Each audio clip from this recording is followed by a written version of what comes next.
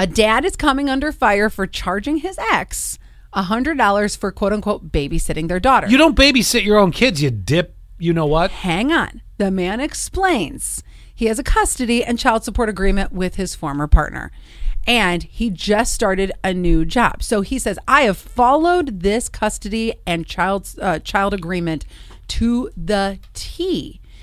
Ex calls me and she's like, hey, I have a little bit of an emergency. He doesn't know what it is. Got an emergency. My mom, who's usually the child care person, and my sister cannot watch our kid. So he calls his new boss and says, listen, here's the situation. And the boss is like, it's cool, but I have to remind you that you're new and this doesn't look good. And because you're new, you don't really have anything accrued as far as some time off. So I am going to have to dock you $100 for the time that you're going to be missing, right? Mm-hmm. So then the mom comes at the end of the day, they're exchanging said child, and he goes, hey, you owe me $100. Yeah, no. And she's like, what do I owe you $100 for? Well, you made me miss money, and this was your fault. I take care of all of our child's daycare needs when I have her. You take care of the needs when you have her. So who's in the right? So I am extremely opinionated about this, and there's a very good reason for it.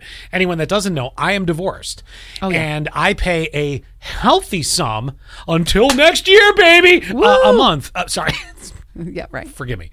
Number one, let me start with this. Mm-hmm. This is the way you just described this story, a prime example of the problem of splits. Mm-hmm. There's always emotions involved in split ups. Yes. Okay. And we've said this before, and we'll say this is a member of the couple gets better, the other gets bitter. Mm-hmm. In this case, he's holding on to all the bitter. He has pointed out that he has, quote unquote, stuck by the agreement to a T. Yeah. Well, congratulations, because that's what the court told you to do, because you want to know why these agreements are in place? Mm-hmm. Because there's so many deadbeat and loser parents out there that don't follow it. The court has to get very strict on this. So good for you, Dad. Yeah.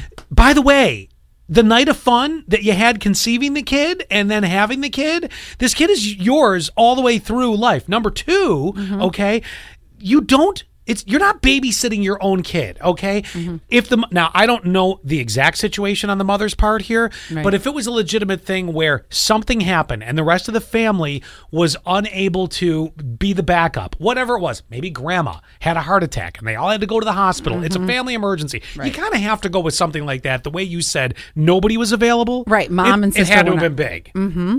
So you don't get to charge mom for that, nor does mom get to charge dad for that. This is your own child. There's no ifs, ands, or buts. It's unfortunate that the guy lost out on some money, but this is an effect of having a kid. But I lost money by not working today. Oh, well, it's your kid.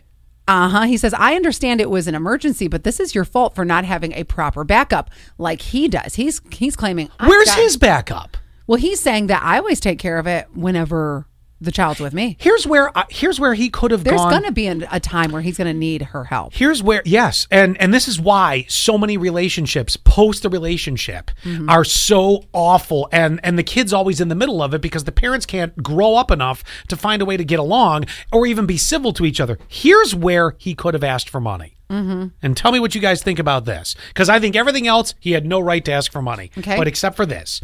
If he had to put the kid in some sort of a daycare and take that money out of his pocket on the day that it was supposed to be mom and all that stuff. I see. He might have been able to go to mom and say, hey, would you do me a favor?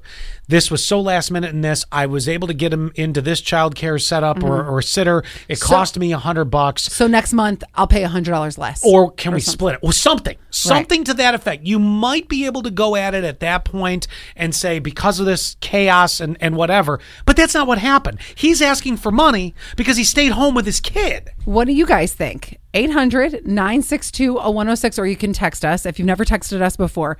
It's 84444, keyword SAS. So start with SAS and then put in your text message what you have to say.